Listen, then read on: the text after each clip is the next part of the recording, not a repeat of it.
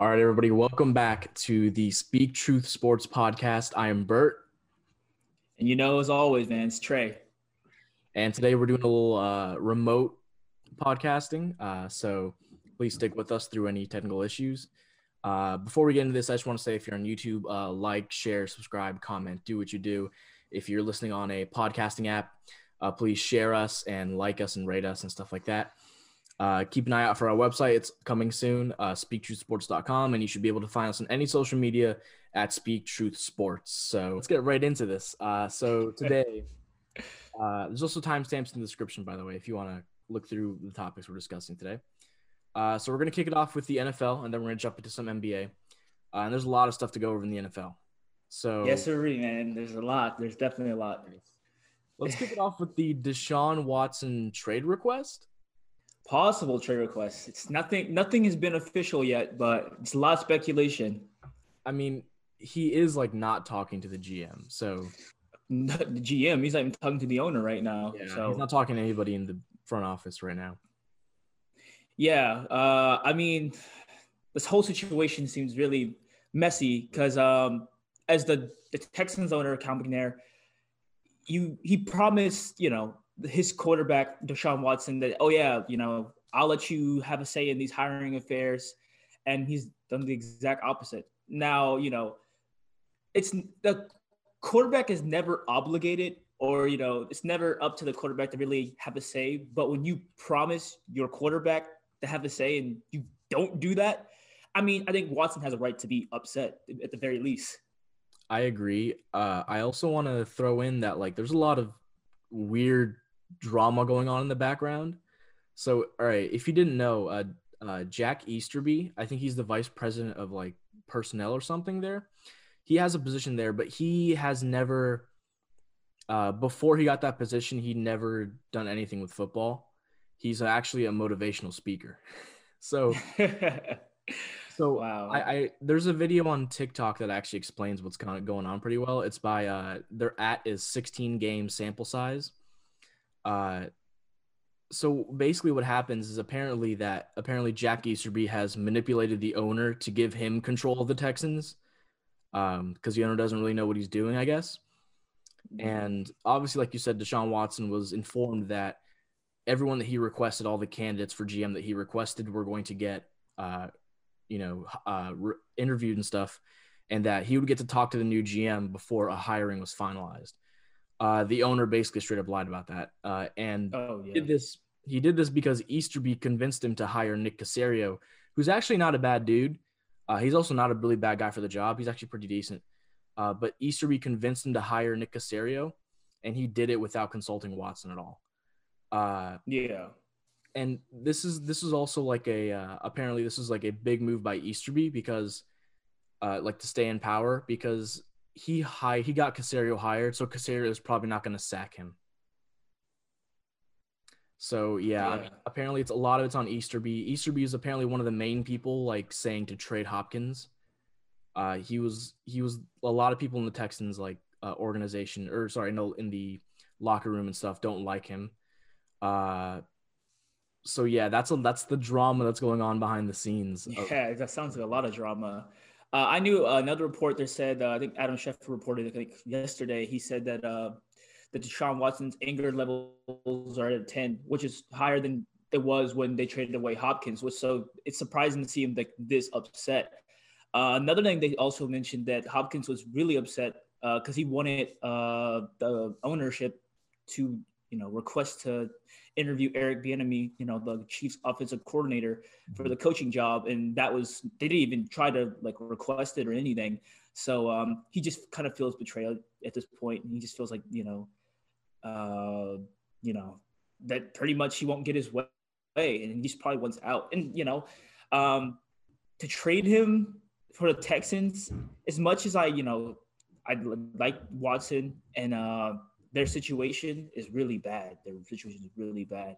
I think for Watson, it probably would be best for his career and for that franchise to move forward, separately. I think for the franchise, it's probably a bad move. But obviously they kind of have to. If Watson sits out games, there's nothing they can really do at that point. They kind of have to trade him. Uh, Mm-hmm. but they're gonna get a bag from him. So either way, like Yeah. it's not gonna be. It's gonna be bad, but it's not gonna be as bad as it could be. Like if he just straight up left in free agency or something.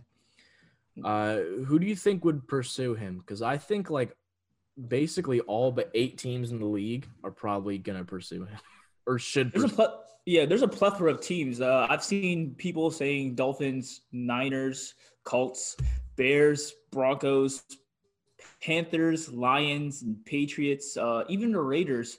For me personally, I think the three best would be Dolphins, Niners, or Colts. Because I just feel like the Dolphins, they took a step in the right direction that I don't think most people even saw them making this season. No one saw them being a 10-win team. They still have some solid weapons of offense. Obviously people can still improve. Tua's not bad, but Deshaun Watson's, he's already established and he could take them to the next level. Niners, once they come healthy next year, because this year was pretty much just injuries on injuries and COVID and, the whole situation with that. A lot of people on the COVID reserve and all that. So I think once they're healthy, I think that team could also be good because no offense to Jimmy G, but Watson's much, much better. And the Colts, obviously we saw with the Bills when they went against the Bills in the playoffs, they made a much closer game. I think the Colts, they're just a quarterback away. So for me, those three situations would be the most ideal if he wants to go to a win now situation. Yeah, I mean, I agree.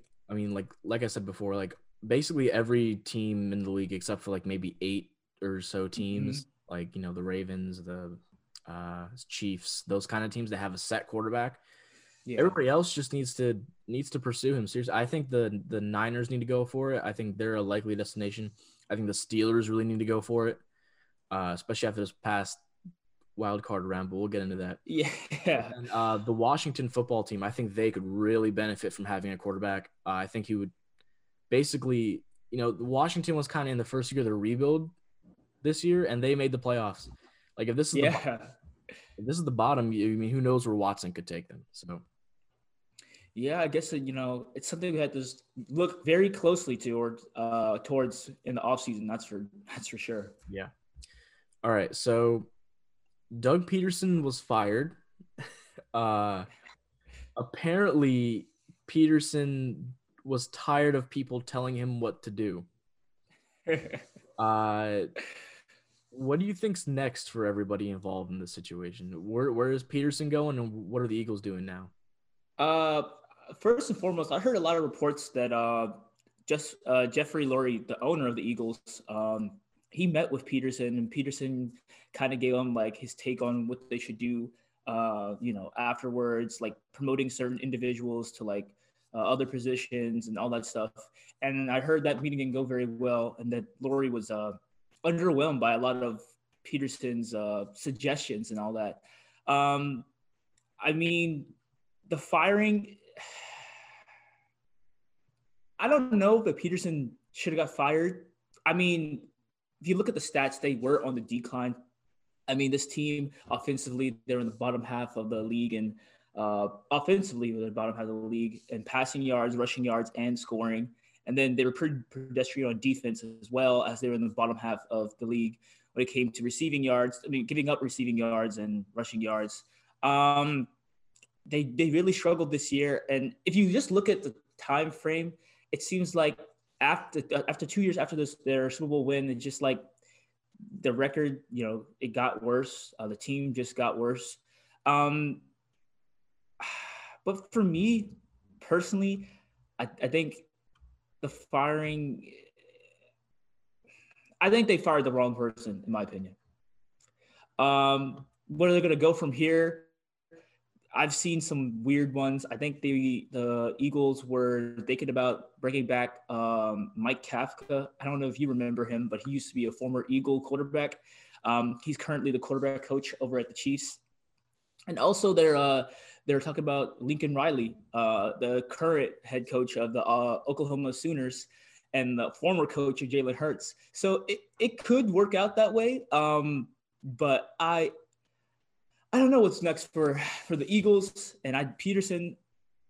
I mean, I think there was reports saying that he could take a year off from football, and then maybe in 2022, the ending half of 2021, maybe he might consider coming back. But if he wants to take a year off, I couldn't blame him, honestly. Yeah, I mean, the Eagles, I'm just I don't know where the owner wants to go in terms of Wentz or Hurts. I think that's kind of like an unknown that we don't know. Will they try to keep Wentz now because Doug Peterson's gone? Maybe they try to reforge that bond that they had. Or do they just say, no, we're just going to go with Hurts? He's the younger guy. He's looked better this year. We should just roll with him.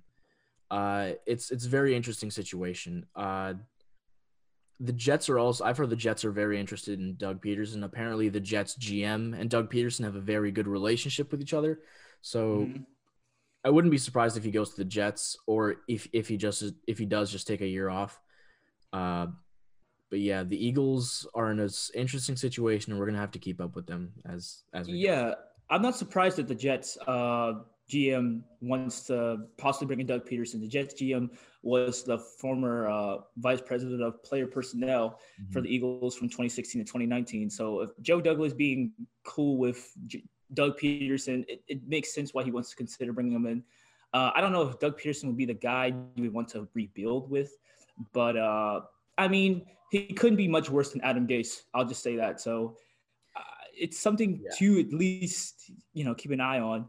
But I kind of feel like, whatever happens for Doug Peterson, I mean, I just wish him the best. He's not a bad coach.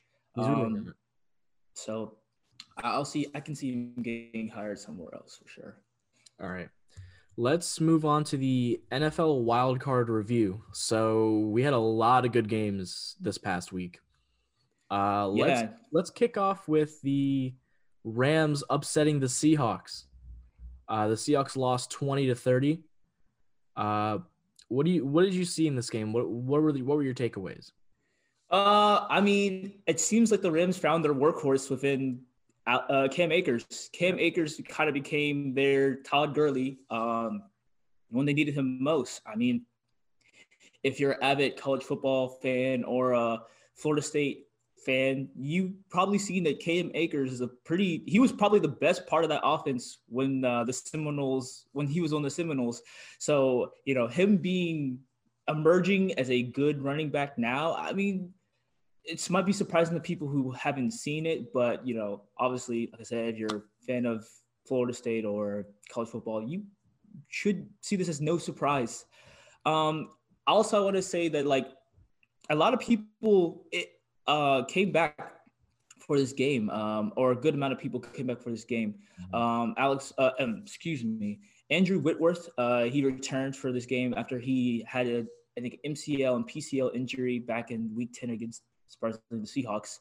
I think also the fact that Jared Goff played, even though he was not supposed to, I think having him as an emergency quarterback was a really good idea on Sean McVay's part, because obviously it was enough for them to, take out this weakened Seahawks team. I could not really explain why the Seahawks struggled so much, but, just happened that way. This team has not looked good for weeks now. So them losing, I don't know if I'd call it an upset, because the Rams did beat the Seahawks earlier in the season, but it was a good game for the Seahawks. Yeah, I mean, my takeaways are just like, Russ played like hot dog water. Like it was pretty bad. He played very poor. He was not looking anywhere close to the MVP caliber player that he was earlier in the season. The run game just hasn't really looked the same for the Seahawks since kind of Chris Carson went down all those weeks ago.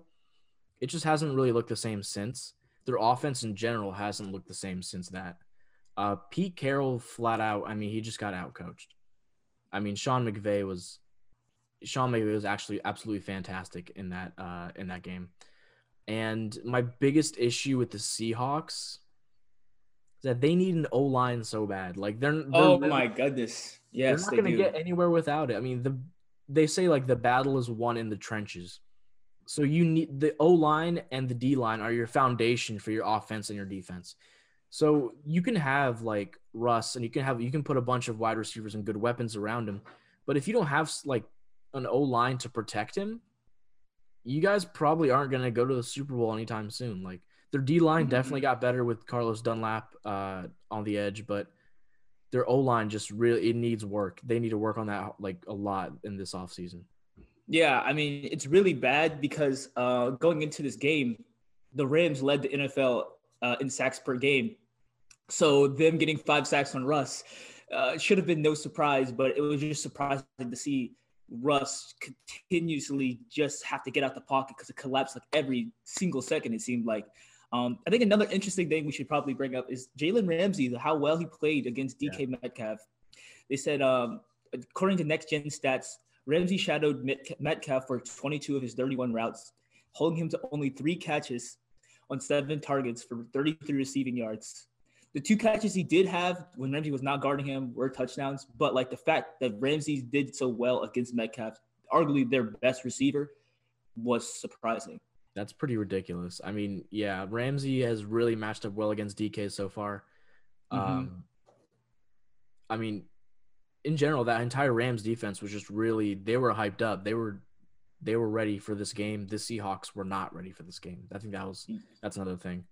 Yeah, Jared Goff said that that video of Jamal Adams smoking the cigar after I think their win against the Rams, that stuck in his mind. I guess that like kept him motivated to play him again, and they took him out. That's for sure. Yeah, I mean that's why like at this level of competition, you can't give any advantages to your opponent at all. So any type of slight or any type of bragging from anywhere previously in the season, the other team will hang on to that and they will use that as motivation.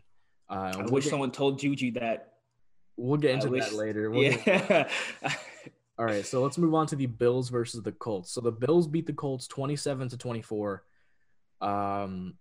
This game was kind of surprising. I didn't think it was going to be this close. I'm not going to lie.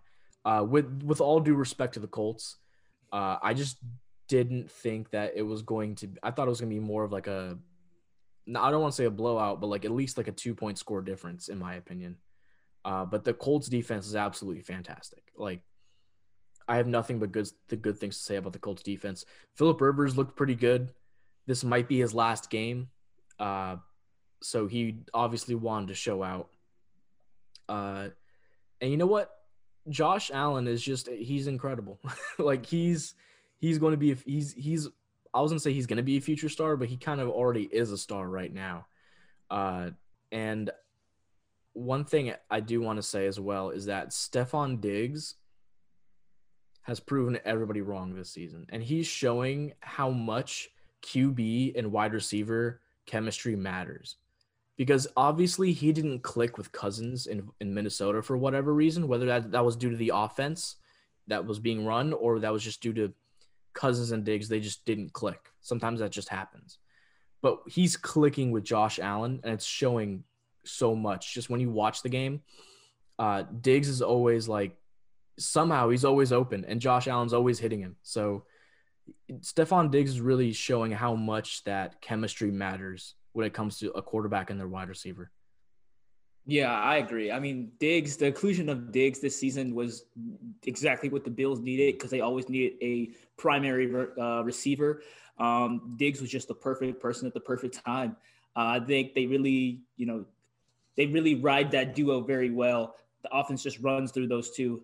But I felt like for me, when they came to this game, as corny as it sounds, I felt like the Colts lost. Like the Bills didn't win, the Colts lost. I know it's so corny and so cliche, but I felt like the Colts, they played, I would say, in my opinion, they played a lot. It seemed like they played a lot better than the Bills did. Obviously, it was enough to win, but it was really a lot of missed opportunities for the Colts. Phillip Rivers, he slightly throws Michael Pittman, on that fourth and goal at the end of the first half, which, they had an opportunity to go up. And I feel like that's when the momentum kind of shifted right there. Yeah. They missed the field goal. Blankenship missed the field goal. I think that was in the third quarter. I think so. I think that was in the third quarter when they missed the field goal. The failed, fourth down conversion, really that for me, that really shifted the momentum because the Bills, they scored 17 points after that drive. Then it took them a while to Colts to score again, but I just felt like Phillip Rivers, I know you said he played pretty well, but he missed a lot of opportunities to really, He's played well considering what he's done earlier in the season, in my opinion. At least. Yeah, I mean, the loss they had the Jaguars is still a head scratcher, but I think as well as Phillip Rivers can play at this age, I guess. Yeah, I mean, I think for me, Phillip Rivers was always been like solid. He's been great before, but he's been like solid as of recent. Just his throwing motion still just throws me off personally. It doesn't look natural. Yeah. But I just think that the Colts, I mean, they really had an opportunity to actually win that game. I mean, it really came down to the last play of the game. I just felt like they definitely shot themselves in the foot with a lot of missed opportunities this game. Yeah. Yeah. And the Bills defense was surprisingly, it didn't look as good as it's looked in past games. Like you said, like if Phillip Rivers did just take advantage of those few opportunities, they could have very well lost this game, which is kind of ridiculous. I'm not sure if that's maybe like a little bit of arrogance on the Bills' part with maybe a little bit underestimating the Colts. But yeah, let's move on to the Bucks versus the football team. So the the Tampa Bay Buccaneers beat the Washington football team 31-23. I just want to say this was such a good effort by the Washington football team. I mean, seriously, like if you don't walk away having a newfound respect for this team after this game, like I don't really know what to say to you. Yeah, honestly, a lot of props to Taylor Heinicke, man. That dude. Yeah. I mean, I kept trying to tell everybody because they're like, oh, they should play Alex Smith. Listen, Alex Smith on literal one leg would have not been able to scramble out of the pocket and do a lot of things that Taylor Heinicke did, especially that rushing touchdown he had when he dove. That was some baby Lamar stuff right there, man. That was gutsy. Especially Lamar did something off that in the game after, but we'll get into that. I know, but for me, I think what was really surprising to me was the play calling. That I've not been a fan of Scott Turner, the offensive coordinator of Washington football team. I felt like the whole season has been a bunch of dump off passes, screen passes, a lot of short passes. But it seems like he definitely went into his bag of tricks and pushed the envelope a lot. A lot of deeper passes that I'm used to seeing this season. Honestly, offensively, passing wise, this is probably the sharpest game I've seen. Despite the interception that was tipped and caught by the Buccaneers player, but I think like passing wise, I felt like this was the sharpest I see the Washington football team.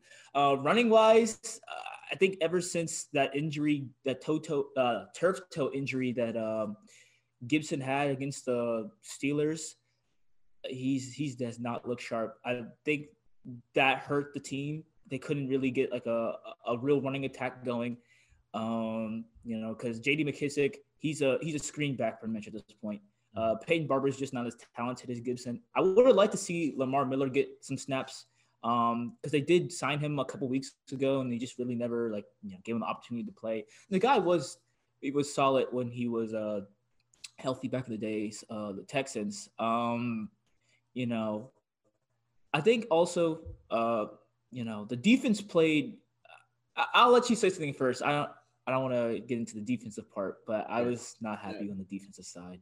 So before you get into the defense, I do want to say like Heinicke obviously is a story of the night. In my opinion, I think he was pretty on par with Tom Brady in terms of like what their production this game, which is kind of ridiculous to say that Taylor Heinicke is being compared to Tom Brady. But yeah, I mean, the Bucs defense is a little bit worse than I thought it would be. They really can't deal with mobile quarterbacks, and Heinicke took advantage of that. And something else I want to say is that Heinicke, he did something that I have not seen Washington do this entire season, was that he would pass up open short passes to go a little bit long. And that really changed how the Bucs had to deal with them, and that changed a lot of the momentum of when they made their little run to try and tie the Bucks towards the end. But yeah, I mean, there was also a couple of really bad missed calls. Oh yeah. Oh my. Yeah. And the refs were not great that night. But this gives me concerns about the Bucks. I know the football teams they have a great defense and stuff like that, but their offense is known for being basically anemic. And also for the Bucks on the offense, I mean, you have Antonio Brown as the third wide receiver, and you can barely beat the football team. That's a little concerning to me. It's actually very concerning to me. I'm not even sure if the Bucks are going to go any further than this, but we'll save that for the next part where we go over the divisional matchups. Yeah, I want to get back on the Washington football team's quote unquote great defense. I will note that Montez Sweat got a sack on Tom Brady, which was nice to see. Even though Chase Young didn't get any sacks on Tom Brady, De'Aaron Payne got two, and he also had a forced fumble. I feel like De'Aaron Payne was definitely one of the highlights of that defense that night. But that night reminded me of why, it reminded me that the secondary is still an issue for the Washington football team. Jimmy Moreland gave up an easy touchdown for Antonio Brown. Ronald Darby just could not keep up with Chris Godwin on that long deep pass to him for a touchdown. Ronald Darby and these DBs, they left Mike Evans extremely open every single drive. He'll always be open for some reason. Like, this dude is way too talented to be open. I really want to talk about Darby because he really got on my nerves the most in that game. Ronald Darby on the regular season, he had according to Pro Focus Football rating, he had a 76 on the regular season, which was pretty good amongst DBs and all that. But in the one wildcard game they had, he had a 28.9 rating, and he tied for second most. He tied for second most catches allowed that weekend, and he was also the second most targeted defensive back. So the fact that it's just a big shift of like, just where did this happen? Like, how can you go from a 76 rating and play so well in the regular season? Because this is his contract year, because he was signed on a 1-year deal, and then the next year, and then the postseason, when they need you to step up the most, you step down. For me, that's a big concern. As much as I like Taylor Heineke, I don't want them to confuse anything. They still need to get a quarterback, and they still need to get a defensive back, because those are two situations that they still need these young guys to improve in. Yeah, and I mean the defense was it was okay for what they were going up against. I mean, not many secondaries in the entire league can keep up with Mike Evans, Chris Godwin, and Antonio Brown. That's a ridiculous wide receiver trio. It's the best in the league. I think they did okay for the most part. I know Darby wasn't great at all. So I agree they do need upgrades in the secondary. But I think John Bostic did very well tonight. That forced fumble really flipped the momentum of the game. And yeah, man, I mean, they were so close. This could have been the Rams Seahawks game, basically. And it almost was. So yeah, I wasn't, my thing is, I don't know. I just feel like, for me, I felt like, I know you're talking about how you said the Bucks offense wasn't that special to you that night. I felt like the Bucks offense was definitely the better part of the team that night. I mean, they took advantage of Washington's secondary.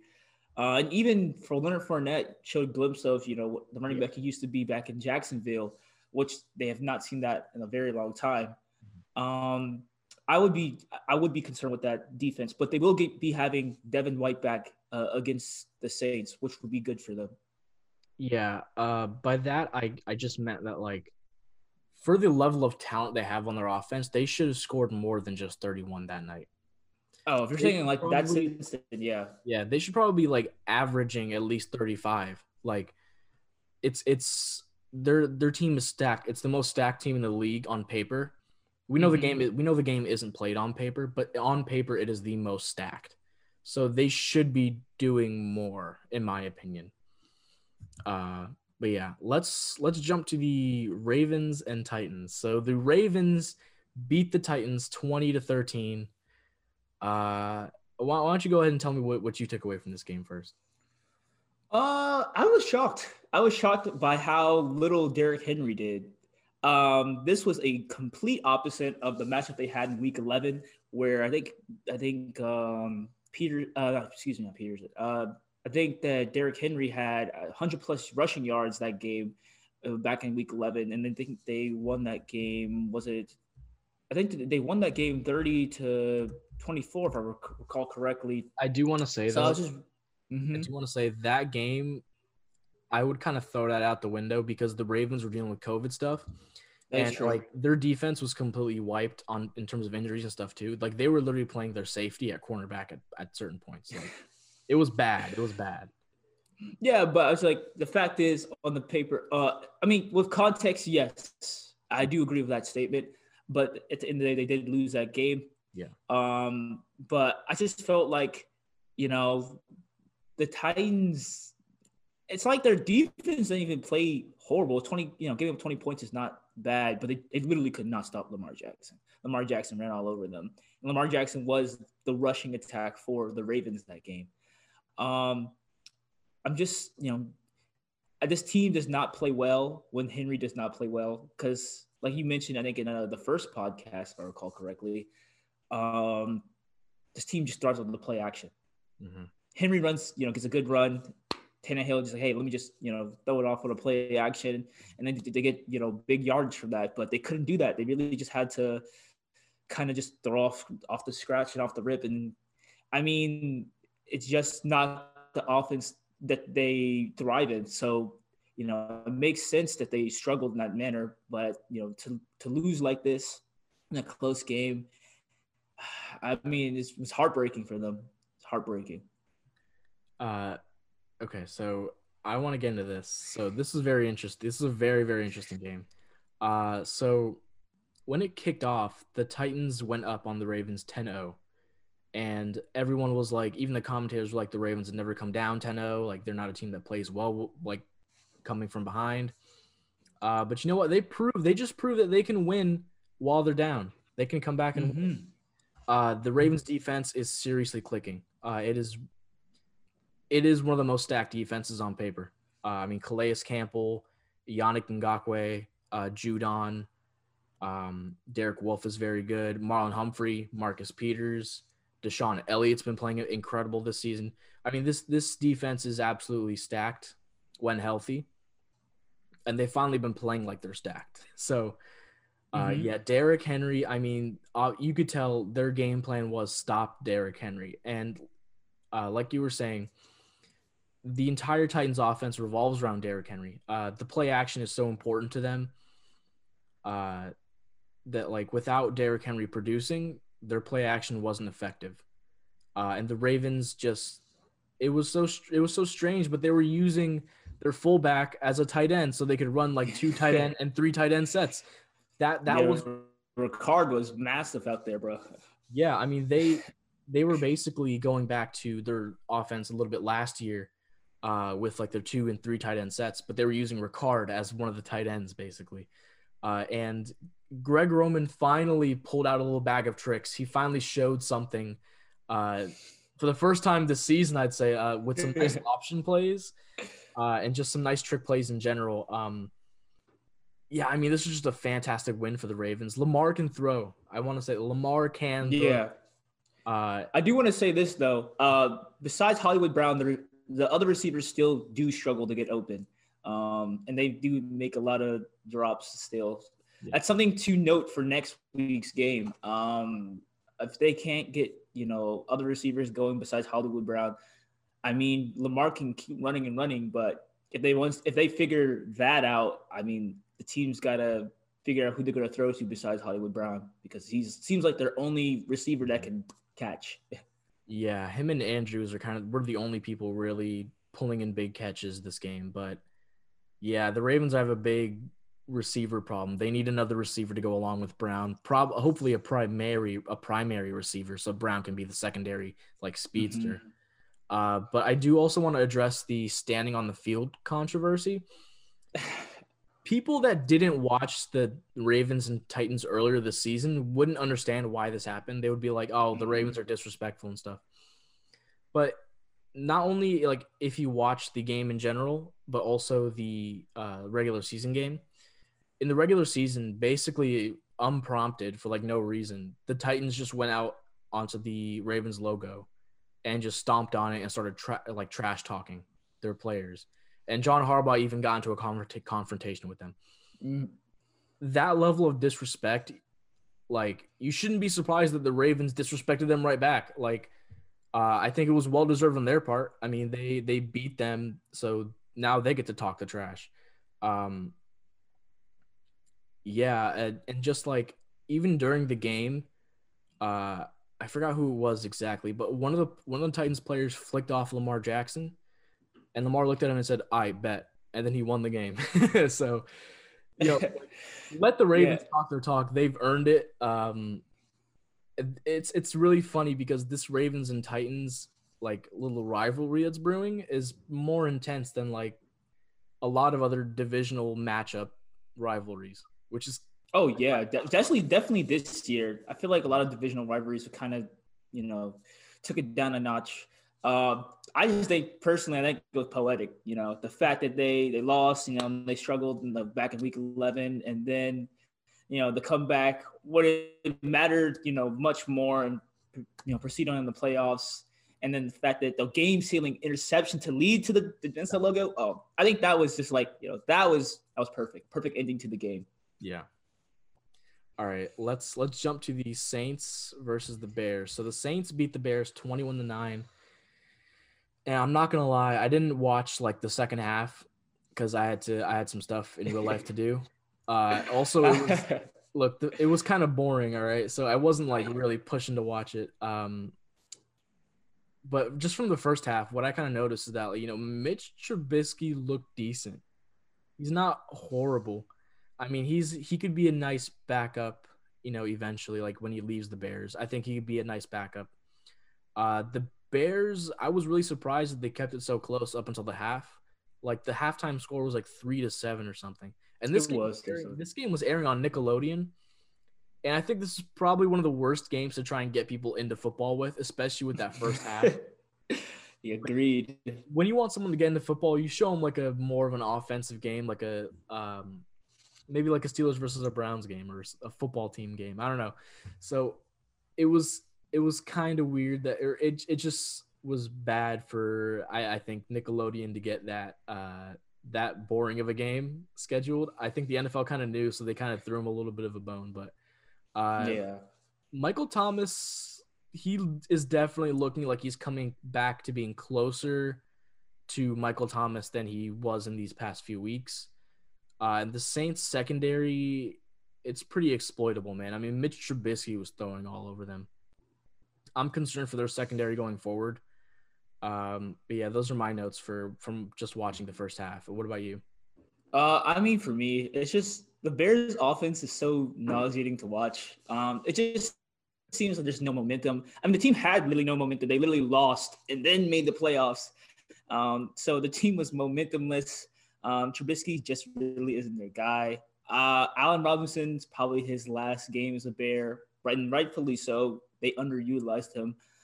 I mean, for me, the Bears defense, yeah. Hey, I want him to come to the football team, so let's see where it goes. The Bears defense seems to always be the bright spot of the team. I mean, you're talking about how they kept them to 3-7. That's because it solely was on the Bears defense to really step it up. Khalil Mack was insane.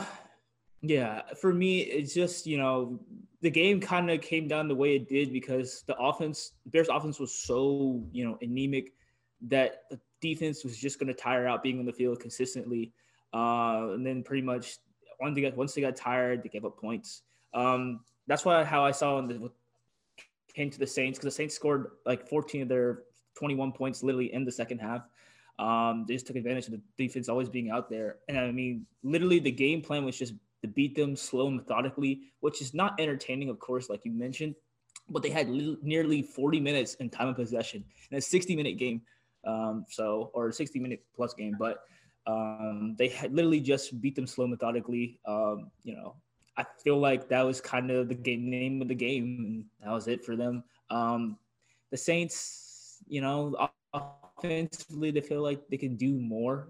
It just felt like this game was kind of like, oh, well, it's the Bears. Let's just beat them out slowly, and then kind of just, go from there. And that's kind of what happened. It seemed like that was the game plan. It was well executed in that sense. Yeah, I agree with everything you said. So let's jump to the biggest, the probably the most hype game of this weekend. The Steelers lost to the Browns 37-48.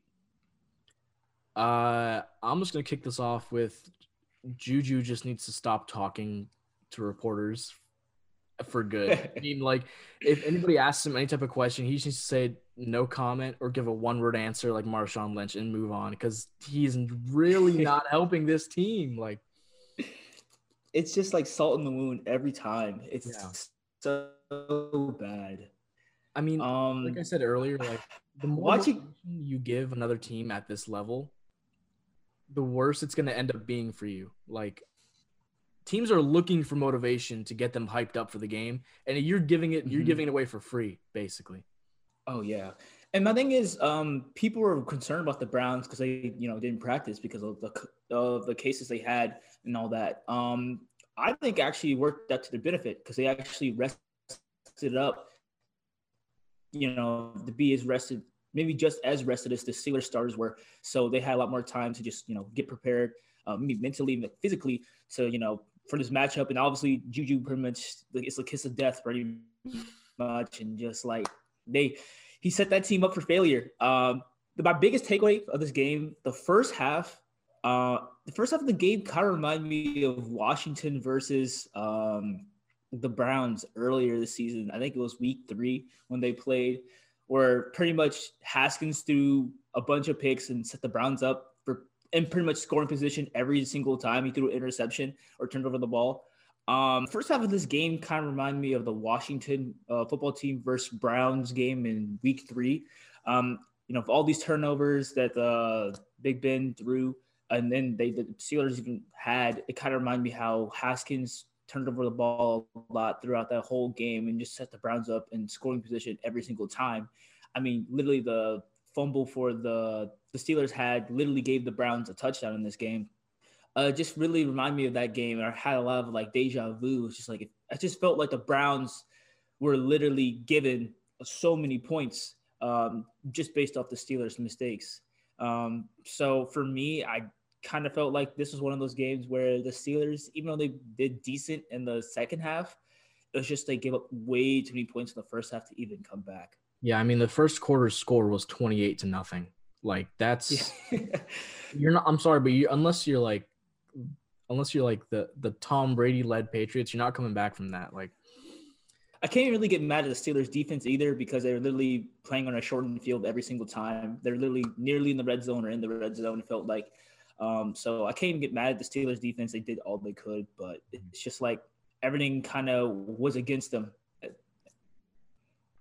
Yeah, and also I just think that, like, even to go off the rushing stuff, I don't think that they even really could afford to run that much because they were down so much early on. Like, it just kind of killed their ability to rush. So, yeah, I mean, this was just a really bad game for the Steelers. I mean, we both said that they were pretenders in the season, but I mean, I didn't think it was going to be this bad. I really didn't. I also don't think Juju coming back, or if he does, I don't think he's getting a massive bag. I really don't. I don't think they should bring him back. I mean, he's a good player, but I don't want to call him a distraction, but he does kind of make the situation much worse when he makes comments like that. It makes the loss look much more embarrassing. Especially because the Browns are the Browns.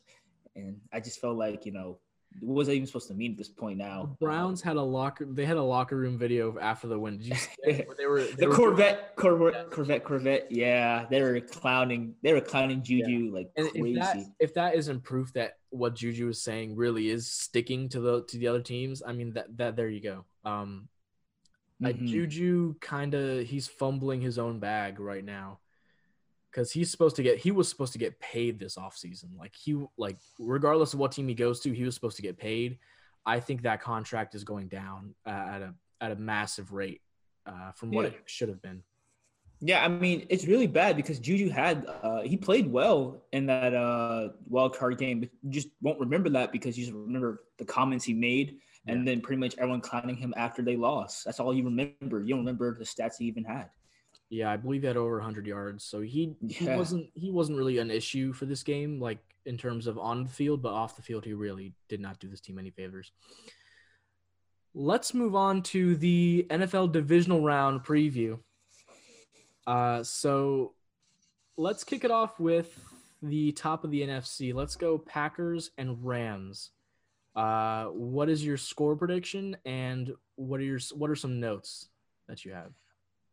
For me, with Aaron Donald possibly not playing 100%, and I think Goff is not going to be 100% like health-wise, I just feel like the Packers will be able to put away the Rams. Not because the Packers will like outscore them like crazy. I just feel like the Rams offense just won't look very sharp. I mean, even this game against the Seahawks, they weren't. Besides Cam Akers, Goff wasn't the sharpest. I think he was 9 of 19 and 55 yards and one touchdown, kind of like a garbage time. I felt like the game was kind of out of reach. Not out of reach, but like I just didn't feel like the Seahawks were going to win at that point.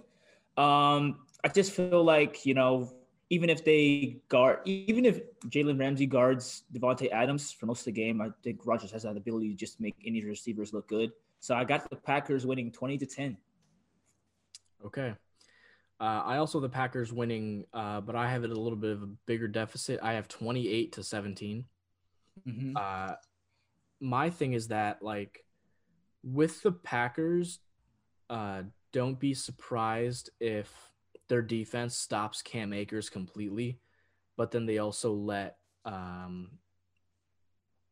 like go off for like 40 or 50 yards on some run or something. The Packers defense, I'm a little bit concerned about with the run defense at least, but when it comes to a big opponent, they can usually focus on them and clamp them up like they would Derrick Henry earlier in the season. Yeah, I was going to say that too. Yeah. The Derrick Henry point, yeah. Yeah, but just like you said, like with Aaron Donald not fully healthy, he's still obviously a big threat, and the line's going to be focused on him a lot.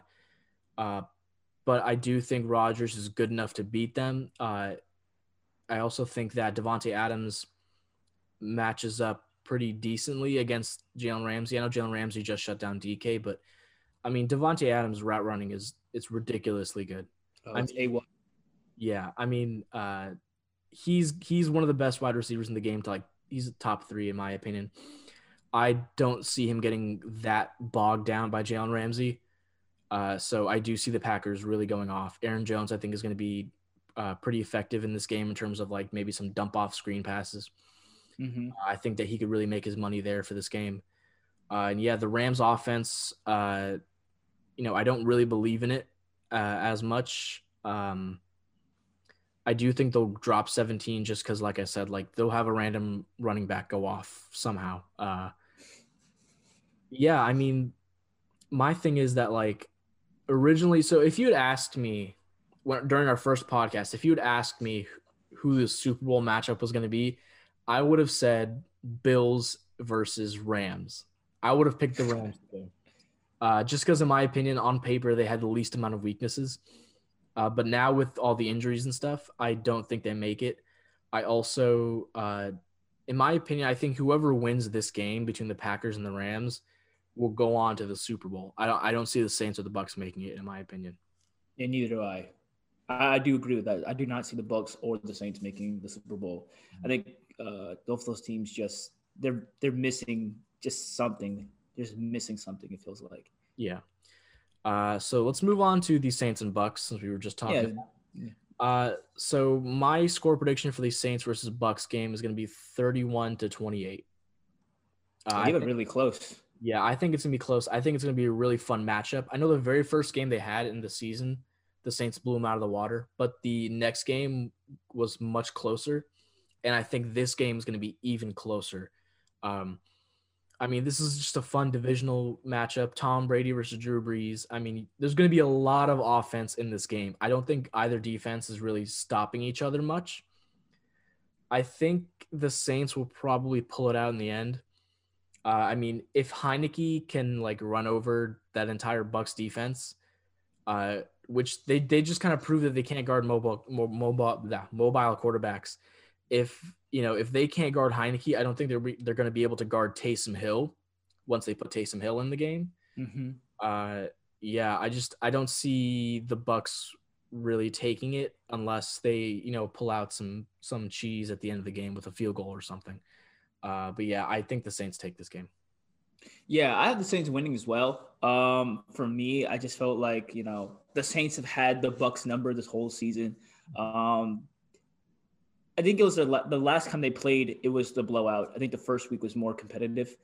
But for me, I just feel like if they couldn't beat them in the regular season, I just feel like that's kind of gonna continue. I feel like they kind of live rent free currently in the Buccaneers' head. And like you said, they didn't really play their best or sharpest game against Washington. It made them look very competitive. So the Saints are a much better team than Washington. I just don't see them, doing much. I'm not gonna say they're gonna get blown out like they did a couple weeks ago, but I feel like it'll be more similar to the week one kind of style of play. I have the Saints winning 27-17. Okay, that's pretty good. Let's jump to the Browns and the Chiefs. Now, there's going to be a lot of people that are going to pick the Browns to win this game because Claypool, man, the Steelers just can't stop talking. Claypool, Yeah, they really can't. yeah, Claypool went on, I believe it was Instagram Live, and he said something along the lines of, "Oh, the Browns going to get blown out next week." Like, Mm-hmm. first off, like, come on, man. Like, I know it's probably true, but like, all right, do you want to see the Browns make the Super Bowl? Like, why do you keep giving them all this motivation? I don't understand. But yeah, I picked the Browns to lose to the Chiefs 28-35. I do think it's going to be a good game. I mean, the run game is fantastic. I mean, Mm-hmm. even in the Steelers game, in the first quarter, most of it was just the running game. Baker Mayfield was barely even throwing. Like, the run game was just destroying the Steelers. I think the run game could be very, very effective against the Chiefs. But my only issue is I don't know for how long it will be effective. And if the Browns do get an early lead, the Chiefs could be in a little bit of trouble. The Chiefs really need to come out focused. Do not not underestimating these Browns. And Baker needs to step up and show what he's worth. Because without Yeah. that, you can't beat the Chiefs just by running the football. You need to make good, important throws on third downs and stuff like that. Yeah, I mean, I don't agree with Chase Claypool. I do not believe the Chiefs will clap the Browns, but I do believe the Chiefs will win. Even in their ugly games, Mahomes plays well enough to win. Mahomes doesn't like losing. I don't think he'll allow this team to lose. Just the way he always plays, just he never allows his team to lose. That's probably why he's been so aggressive this season, throwing nearly 16 interceptions. He's been aggressive because he wants to make sure this team can win. Mm-hmm. So this team doesn't really lose at home either. So I'm going with the Chiefs 30-21. Gotcha. All right, let's jump to the Ravens and Bills. Please don't be a homer with this one, man. Don't be a homer. I'm actually not. I did pick the Bills, obviously, to go to the Super Bowl. So I'm going with the Bills. I'm going to go Bills 27, Ravens 24. Honestly, I do think this game could go either way, even non-biasedly. But it all depends on the Ravens offense. If they don't stay hot from the last game, they're not going to win. Tre'Davious White on the Bills will probably shut down Marquise Brown completely, in my opinion. I love Marquise Brown, but I do think that's going to happen to him. Mark Andrews, they're probably also going to focus on him. That's going to take away a lot of the offense in terms of throwing for Lamar Jackson. Lamar's going to have to beat him with his legs, but the problem is this Bills defense is used to a mobile quarterback running against them because they face Josh Allen in practice. Yeah. So they know what they can do against Josh Allen could work for Lamar Jackson.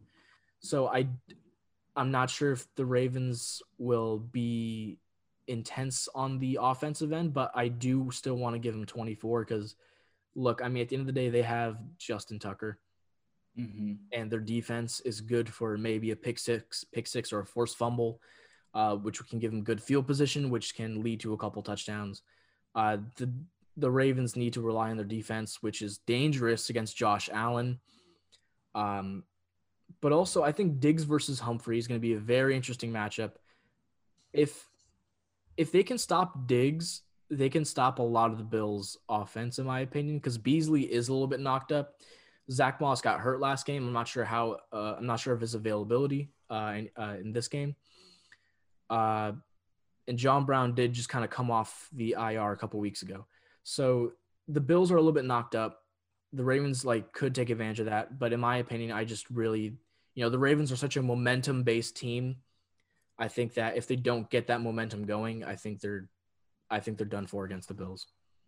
Yeah, I have the Bills winning as well. For me, this is a difficult game to kind of decide because both these teams, I mean, to be honest, didn't play their sharpest games last week in the wild card.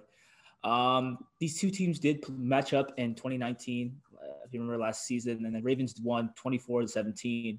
The Baltimore held Josh Allen to 146 yards that game, but this is a much more polished Josh Allen, and now he has, Stephon Diggs.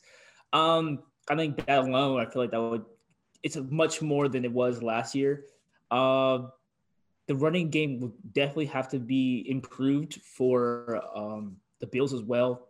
With Zach Moss injured, I think they signed Devontae Freeman today actually to their practice squad. So that keep an eye out for that. He didn't play too well when he was with the Giants, but who knows what he might do? They're just going to need some bodies out there in the backfield. So I have this one being a very close game as well.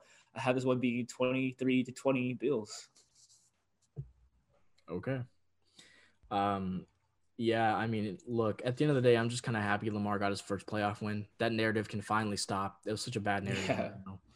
It really was a bad narrative. It was definitely overplayed. Yes. Like you can't blame him for his first loss. He was a rookie with Joe Flacco's quarterback. His second loss, it was bad, but at the same time, there were 8 drops in that game or so. Like you can't win off 8 drops. And then they finally won. He finally won this third year, like Peyton Manning did, I believe. Yeah, I'm glad narrative is over. It was definitely like, oh, can you win? If not, he might need to move on. Like, where is this coming from? Like, this needs to stop. Like, he's like a young quarterback. So there's a lot of quarterbacks who don't even make the playoffs. Exactly. So the team got led to an 11-5 season. Let's relax now. Like, he's a good quarterback.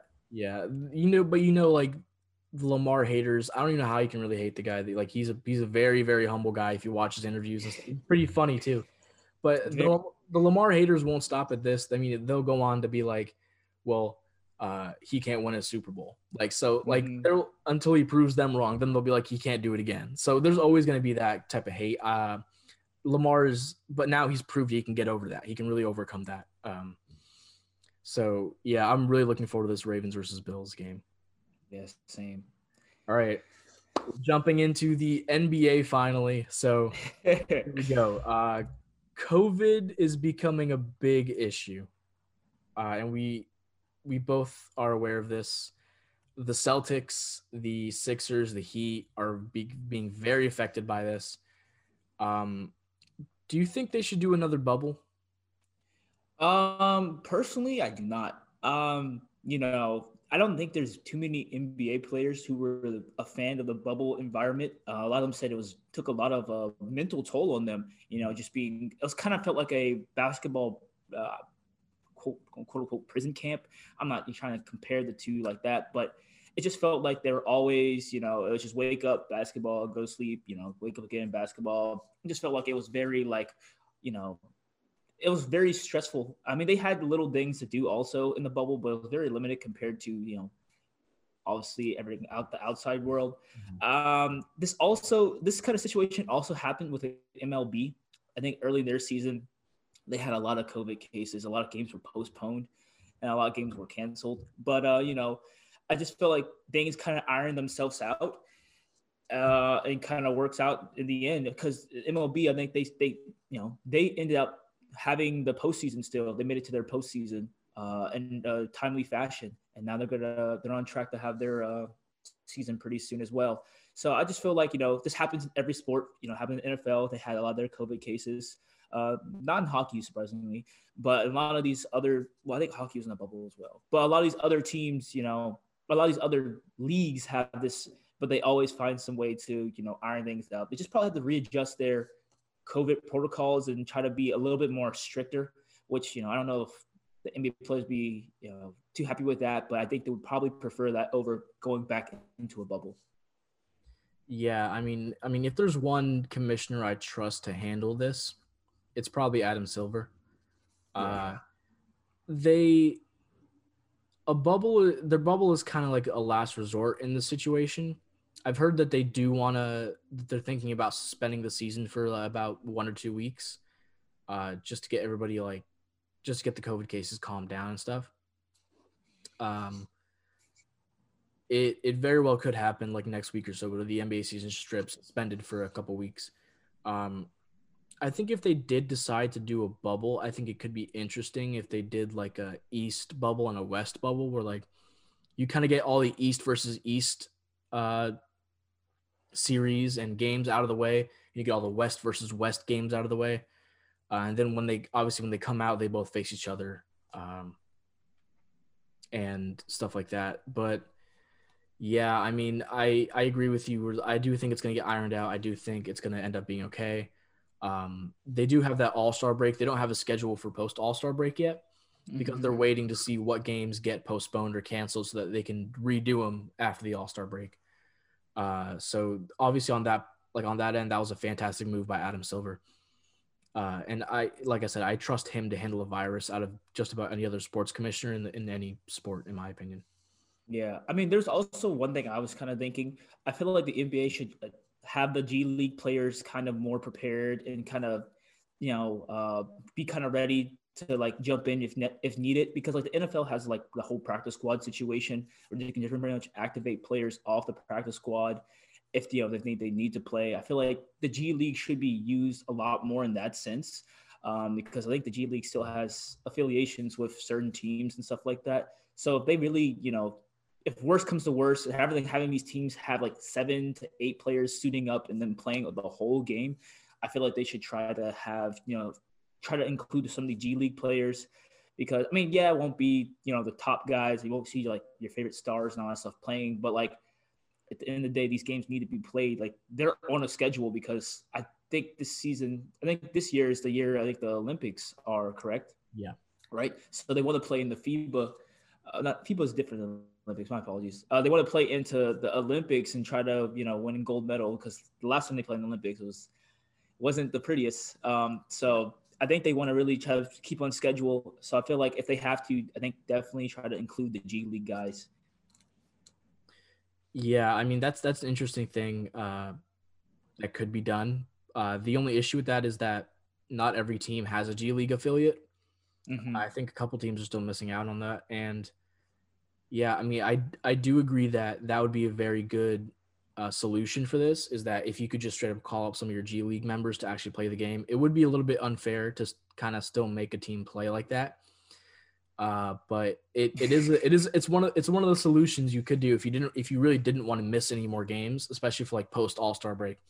You could be like, okay, well you can let two more players from this certain team come onto your roster and play for you if you don't have 7 players or 8 players available or whatever the limit was. But yeah, I know what's it called. The Sixers were not happy because they had to play the past few games with 7 to like 9 players, while the Celtics, Heat, and the Bulls already had games postponed. I'm not going to go on and say what Joel Embiid saying that the NBA quote unquote hates the process, but I do think it is a bit unfair. I think if they're going to do something like that and postpone games, keep that same energy and do it for the Sixers as well, because they're dropping games, and they feel like it's just unfair to them, while the other teams are kind of having an easier route about it. Yeah, I agree.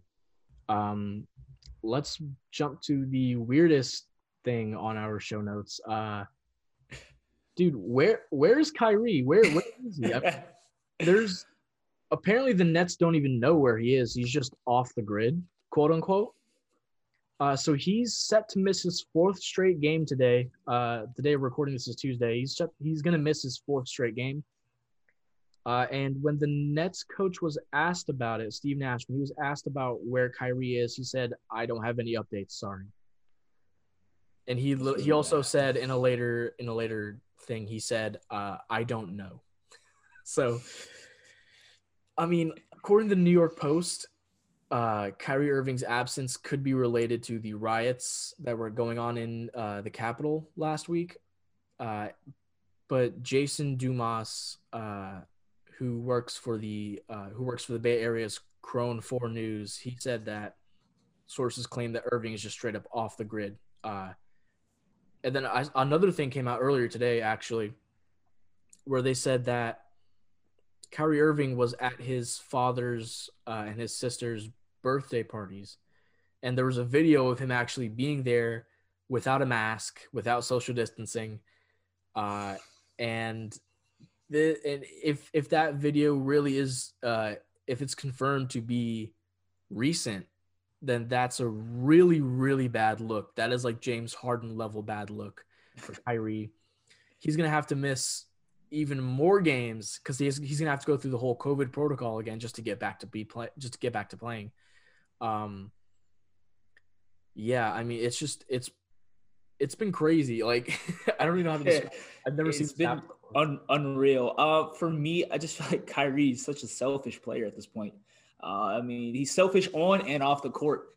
There's times when I watch the games where he just dribbles up the court, dribbles the air out the ball. That's what my dad always says, dribbles the air out the ball, just dribbling, and then kind of wastes the shot clock and just throws a random shot just to beat the violation. I just feel like he's also selfish in the sense that, the team needs him. They're losing a lot of games. I think they lost 6 of their last 9 games. KD had to go through the whole quarantine protocol and the health protocol, and he came back and played. I think last night he played, or a couple nights ago he played, and they lost. But that team was relying on KD and Kyrie, to be their guys. It's nice that KD still wants to be that guy, but Kyrie, such a talented player. They need you. Like, you're one of the stars of the team. Like, they need you to play. Also Spencer Dinwiddie's out with his injury, so he's not going to be there I think he's out for the whole season. Yeah, he's not going to be there. So they're moving these guys up 2 spots in the rotation right now, and there's a lot of risk of injuries and all that other stuff because these guys aren't used to the load that they're carrying right now without Kyrie. And Kyrie takes up a lot of, when he plays 30 plus minutes. These guys aren't used to that much time on the court. They really need Kyrie back. I think this move right here on Kyrie's part is beyond selfish. Especially if he's a birthday party without a mask and all that stuff. Like, that's, like you said, that's a lot more time just not being there. So it's just frustrating, honestly. Yeah, I mean, if any team really needs to be at their full health right now, it's these Brooklyn Nets. I mean, they are not even in the playoffs currently. They're sitting just outside, and as much as I love KD and as good of a scorer KD is, he's not like a playmaker. He doesn't like elevate the guys around him. He's tried to be, and he's actually been doing a decent job this season of playmaking, but that's not his game. His game is to go out there and score. And, without Kyrie there to help take the scoring load off of him, these Nets are going to struggle for these next few weeks while Kyrie's gone. I would totally understand if he's protesting the riots or whatever. But at the same time, like, if that was his intention, why is he not announcing that? And why is he not being transparent to his own team about this? His own team needs to know he's doing this. His own team doesn't even know where he is or what he's doing. And yeah, if that video of the birthday party is real, if he really did go to a birthday party while he was claiming to protest the riots, that's also a really bad look. I just think that, Kyrie's not doing himself any favors right now at all. And in my opinion, if any player is going to retire early, I think it's going to be Kyrie Irving. I mean, he very clearly wants to do more than just basketball. He wants to do more than just play basketball with his life. So I wouldn't be surprised, if in a couple years or so, even like he just kind of announces his retirement out of nowhere. I really wouldn't. He really seems like he's caught up in other things. I'm not sure how committed to winning for this team he is. And I can't imagine the conversations that are happening in the Nets locker room right now. Yeah, I wonder if KD knows where Kyrie is, because that's his boy. I have no idea.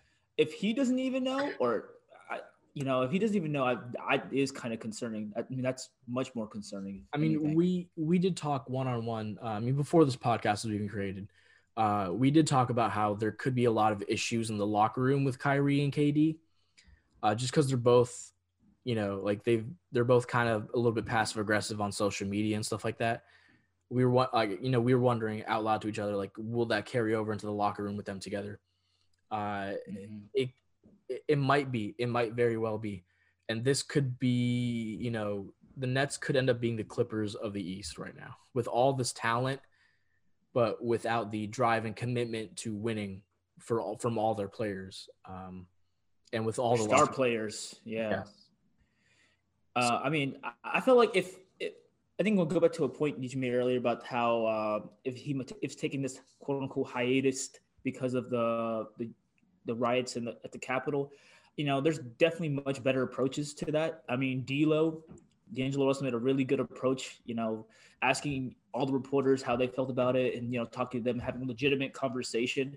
I feel like Kyrie, if he really wanted to do something along those lines and kind of raise awareness, he, shying away from it and taking time away from it to find yourself and all that stuff. I mean, I understand that, but like, you can go about ways, you're a guy with a big platform. If you start talking about it and trying to raise awareness and all that kind of stuff, it'd probably be better to talk about it, be there for like you said, be there and tell your team, hey guys, I'm gonna take some games away because I have a lot in my mind and all that stuff. But to just ghost, this franchise that paid you so much money, to play basketball and, to just ghost them like this in this manner, I just think it's childish. I think he needs to mature. I just think that he needs to, step it up because this is unacceptable, but, it's Kyrie. I was concerned he would do something like this going to the Nets. He's been acting a little weird, so I don't know. Yeah, I agree with that. If he does want to protest the riots, I agree there are better ways to do it. Take advantage of the time that you're on TV. Like, you're not always, I know you're famous, like these players are famous, but they're not always on TV. While they're on TV, you can take that time to, push the message of like, this is wrong, this is unacceptable. And you can protest in different ways while being on TV so people see you.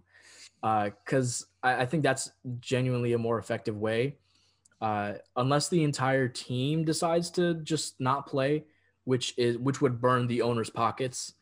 That could also be another way, but the entire team isn't doing that. And they considered doing it in the bubble, but they ended up not going through with it for whatever reason. So I don't think they'll do it again. Yeah, I mean, at the end of the day, all this leads to is I could see Kyrie being traded for James Harden. I can see it now. If they become an issue, if Kyrie becomes an issue in the locker room with KD, I could very well see them just saying, okay, you know what? You can have Kyrie here. Like, I feel bad for the Rockets though, because I mean, how would Kyrie and John Wall play together? I feel like that would be awful. I feel like that would be a really bad duo. Yeah. I don't think it would be that horrible of a fit, but like you'd have to play John Wall as shooting guard or maybe Kyrie at shooting guard, and I'm not sure how effective he would be at that position. I prefer him at the 2 because he does not pass, Yeah. not as much. Yeah. Okay, so let's jump to a little bit of a unique segment. Hold or fold. So, which NBA teams, which are a little bit higher than everybody predicted this season, which will keep their current standing, and which will fall off as the season goes on? So, if you think they're going to keep it, going to keep like right around their standing, you can hold, and if you think they're going to fall off, you can fold. Let's kick it off with the Orlando Magic. So, the Orlando Magic are 5th in the East. They are 10th in points allowed, which is defense, which is which should be least points allowed. And they are 26th in points scored per game. Are you holding or are you folding on the Magic? This is a definite fold. The reason I'm folding on this team is the team has not looked good since Markelle Fultz got injured. The team has lost 3 straight and they scored under 100 points in each of those double-digit losses. Just too much inconsistency on the offensive side. The team just needs more production from their guards because I think at the moment their 2 main scorers are front court players in Vucevic and Aaron Gordon. So I feel like this Magic's team is definitely going to fold for me. Yeah, I'm also folding. I think I might have said this last week, but they kind of do this every year. Like they get off to a hot start and they end up as like the 8th seed. Like I don't think they're going to stay 5th in the East or anywhere even near that. They could honestly go anywhere from like 8 to 10, in my opinion. And they've lost to like almost all the above average teams they've faced this year. So their schedules obviously had a lot to do with their record as of late. Yeah, I'm folding big time on the Magic as well. Let's move on to. I want to say that I got annoyed because yesterday I was on social media and I thought I wasn't watching most of the game, but I thought that the Magic won yesterday because they kept showing the Aaron Gordon poster on Giannis, and then I saw the score in the game. I was like, why does this matter right now? This dude, It just got blown out. It was not a good game on the Magic's part. Good play, but not a good game on the Magic's part. So it kind of was redundant. Was not a very pretty game to watch. Let's jump to the Sixers. So the Sixers are currently, as of today, 3rd in the East. They are 6th in points allowed. So there's basically 6 in defense. They're 11th in points per game. Honestly, I'm folding on the Sixers as well. Honestly, their schedule has been pretty cake. I mean, they saw the Hornets twice, the Cavs twice, the Knicks, and the Wizards. That's very, very easy schedule so far. And they lost against the good teams they faced, which are the Nets, the Nuggets, and the Hawks. But to be fair, COVID has hit them really hard. So that could be a very big factor for why they lost to, I believe the Hawks was who they faced last. Last night, yeah. Yeah. I like this team. Like, I think they're very improved compared to last year. But, I mean, with COVID hitting them so hard and with a lot of their easy games out of the way already, I think they're going to struggle a little bit. I think they're going to end up probably around 5th in the East, more so. Only because of the situation they're in currently, I'd have to say fold. This outbreak has this team down bad, but I think once they fully recover, I do believe they can hold. And if they were at the 3rd position again, they won most of their games in a pretty dominating fashion. I know how you mentioned the questionable strength of the schedule so far, but I think the fact that they have Seth Curry has been very pivotal for him. He's shooting very well. I think he has like 18 points per game on like 50+% shooting from 3. With Curry and Simmons out right now, the team will struggle to step up. They'll struggle as they'll need someone to step up from beyond the arc with Curry absent, and they're going to need someone to really step up on the defensive side with Simmons absent. And then they're going to miss a lot of genuine just scoring from Tobias Harris, who is playing very well for them, which I feel like, Doc Rivers always gets the best out of Tobias Harris. I'll say that. So with a lot of those guys, a lot of their, pieces they need right now out, they will currently fold. But I feel like I said earlier, I just feel like once they get healthy and recover from this whole situation, this team, I think they can hold their own and do well. All right, let's jump to the Suns. So the Suns are currently the third place in the West. They have the second best defense in terms of points allowed. They're 18th in points per game. And they just had a really bad loss to the Wizards yesterday. So I don't. This is a team I've been really debating upon, but I think, why don't you tell me? Why don't you tell me what you're gonna do first? I think they'll fold. I don't think they'll like fold completely out of the playoffs fold, but fold as in they are not going to be the third seed in the West. CP3 brings a good veteran presence to this young team. He doesn't really get in the way of Booker's play. The defense is good at the moment, but they're going to need a secondary scorer to Booker because CP3 is just a facilitator. As you know, he leads the team in assists, and Ayton's like their primary rim presence as I think leads the team in blocks and rebounds. They're back. I mean, their secondary scorer currently right now is Mikal Bridges, who has 15 points per game. But don't let that confuse you. He had his career high and dropped 34 points against the Pacers, which spiked up his points per game. He usually averages around like 13, maybe even less than that. So I think if they really want to improve, they're going to definitely need someone to step up on the scoring side of things. That's why until they can find someone to really score, I feel like this team will probably fold. Yeah, I agree with that. I think they need Ayton to step up in that sense. I think he needs to be more aggressive when it comes to like his post play. They could do with a few more lobs towards him as well. I mean, CP3 is one of the best. He's one of the best passers in the game right now.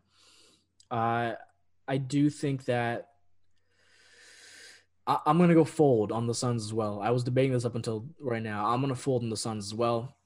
I mean, the West is it's such a close race that they could fall off just by losing a couple of games. Mm-hmm. So, and I do think Chris Paul, I do think he's bound to lose, or he's bound to miss a few games eventually. He's old. He's kind of injury prone. He'll get some small tic tac injury and miss like 5 or so games at least, and that's when the Suns will really have to make their money. Do you believe that they can win those games and keep that momentum going, or will they maybe drop a couple and that pushes them down to maybe 7 or 6 in the West? They're a very interesting team, but I am going to fold in them as well. Let's jump to the final team we have here, the Indiana Pacers. They're currently 4th in the East. They are 14th in points allowed, so about league average in defense, and they are 7th in points scored per game. Are you holding or folding? I gotta go fold. I feel like I've been very negative this segment, but I mean they have a good duo in Brogdon and Sabonis.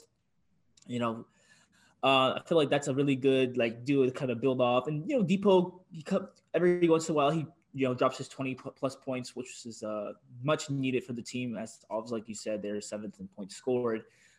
Defense could improve from the wings, I think. With TJ Warren out with an injury, can miss a significant amount of time this season, and Jeremy Lamb still out from his leg injury. That wing position has a lot to be desired defensively. Doug McDermott's a good shooter, but he's not known for defense. Aaron Holiday needs to step up. He currently starts like right now for the Pacers. He's averaging like 5.4 points per game, 1.6 rebounds, and 1.6 assists. I just feel like his overall play can improve if he wants to stay in that starting lineup. Because my concern is if they do switch him out for like let's say his brother Justin Holiday, I feel like that takes away from their bench production because Doug McDermott, Justin Holiday, and TJ McConnell are really explosive on the bench and plays very well for that second unit. So they're going to definitely have to wait on hopefully Jeremy Lamb or, I guess just Jeremy Lamb because I don't know when TJ Warren will come back in the season, but they're going to definitely need some defensive production from their wings if they want to improve or even hold that position. But until then, I got to say, man, they're going to fold. You know what? I'm going to go hold on the Pacers here. Really? I'm going to hold. I mean, I think 4th is a good place for them to land. Maybe they go 5th. Who knows? But I think that I mean, this team just has too many. They have so much talent on their team, genuinely. Uh, I think they could do good with making a couple trade deadline trades that could boost them up. We'll have a segment on that closer to the trade deadline. But their schedule, it hasn't been super hard, but I do believe that their talent will get them to the fourth or fifth or somewhere around there. I mean, in general, like Miles Turner is just going crazy this year. I mean, he's averaging 3 blocks a game, I think. I think it's Which 4. Is it I think 4 it's now? 4 right now. Yeah, I think it's 4.1. I mean, yeah, he's going nuts. He's going ballistic. If they don't trade him, I do think they end up as fourth in the East. I think, like I said, this team just has too much talent. They're seventh in points scored. Like they're very good at getting the ball in the basket, and their league average in defense right now. I know they do need wing defense. They need wing help, but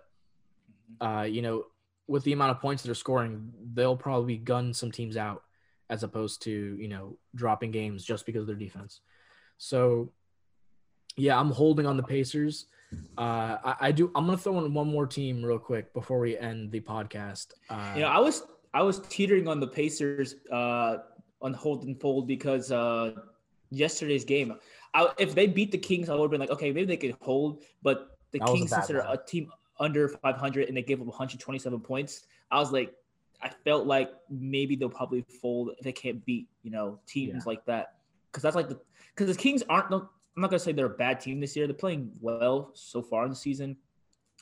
But I feel like that kind of like that for me, it's like maybe they should have won that game.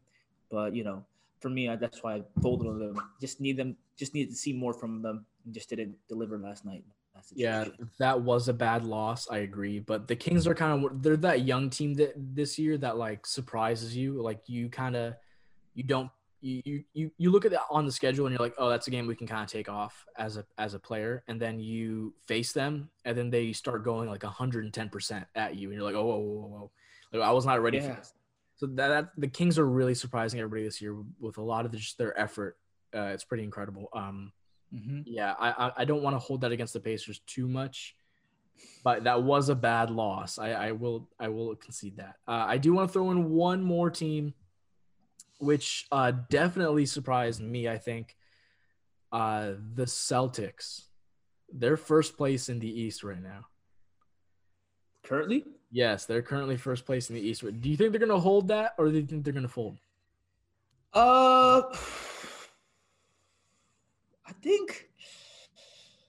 don't know. I mean, I'm not really seeing a much from the Bucks are, starting to get some kind of rhythm going. I feel like they're the only team that really could dethrone them at the moment on the eastern side. Wow. Celtics first seed. I think they call me crazy. I think they can hold. I'm taking the hold too. I think they can hold because they're playing kind of lights out. I mean, I'm liking what I'm seeing from Tatum. Unfortunately, he's currently out with the whole health protocol.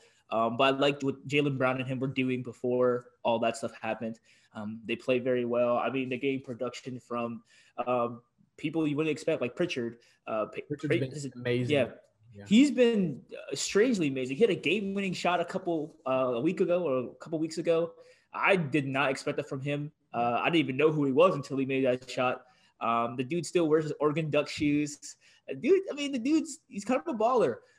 The Celtics always had that talent, though. That's the thing. Like they've always had that talent. Jaylen Brown, Tatum's been there for years. They had that talent. I guess they're just maturing. And I just feel like, also Taco Fall getting some minutes is good too because he's just so tall. He's just so tall. It's so hard to go to the rim. When I was watching the Wizards play against the Celtics last week, it was just so.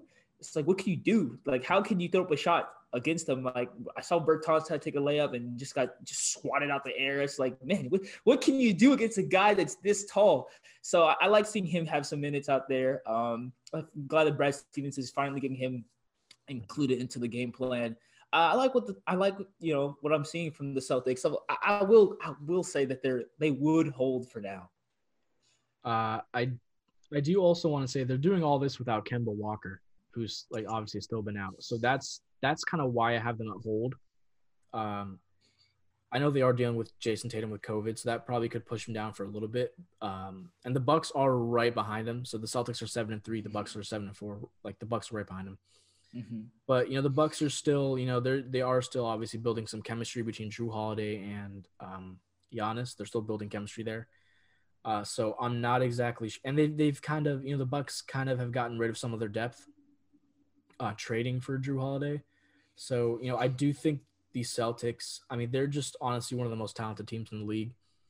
They should be the 1 seed. So I'm gonna hold on them. But I wouldn't be surprised if the Bucks take it over and the Celtics are the 2 seed. Like that could go either way. The Bucks and Celtics, they're going to be 1 and 2 in my opinion in the East. Yeah, I mean, just from what I'm currently seeing right now, I do agree with that statement because, I mean, the East right now, it's pretty close. It's pretty competitive. You lose a couple games. You're moving in and out of the playoffs right now. I wouldn't be surprised. I would not be surprised to see the Bucks or the Celtics as the 1 seed. It's really just kind of interchangeable depending on the next few games.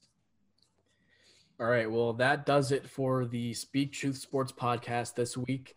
Once again, I am Bert, and I was joined by Trey, as always. Yes, sir. If just want to reiterate one more time, if you're on YouTube, please like, comment, subscribe, do all that good stuff.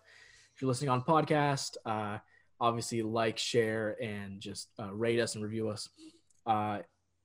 If you are interested in following our social medias, you can find us just about anywhere at Speak Truth Sports. And once again, I am Bert. Trey, signing out, man. We will see you all later next week.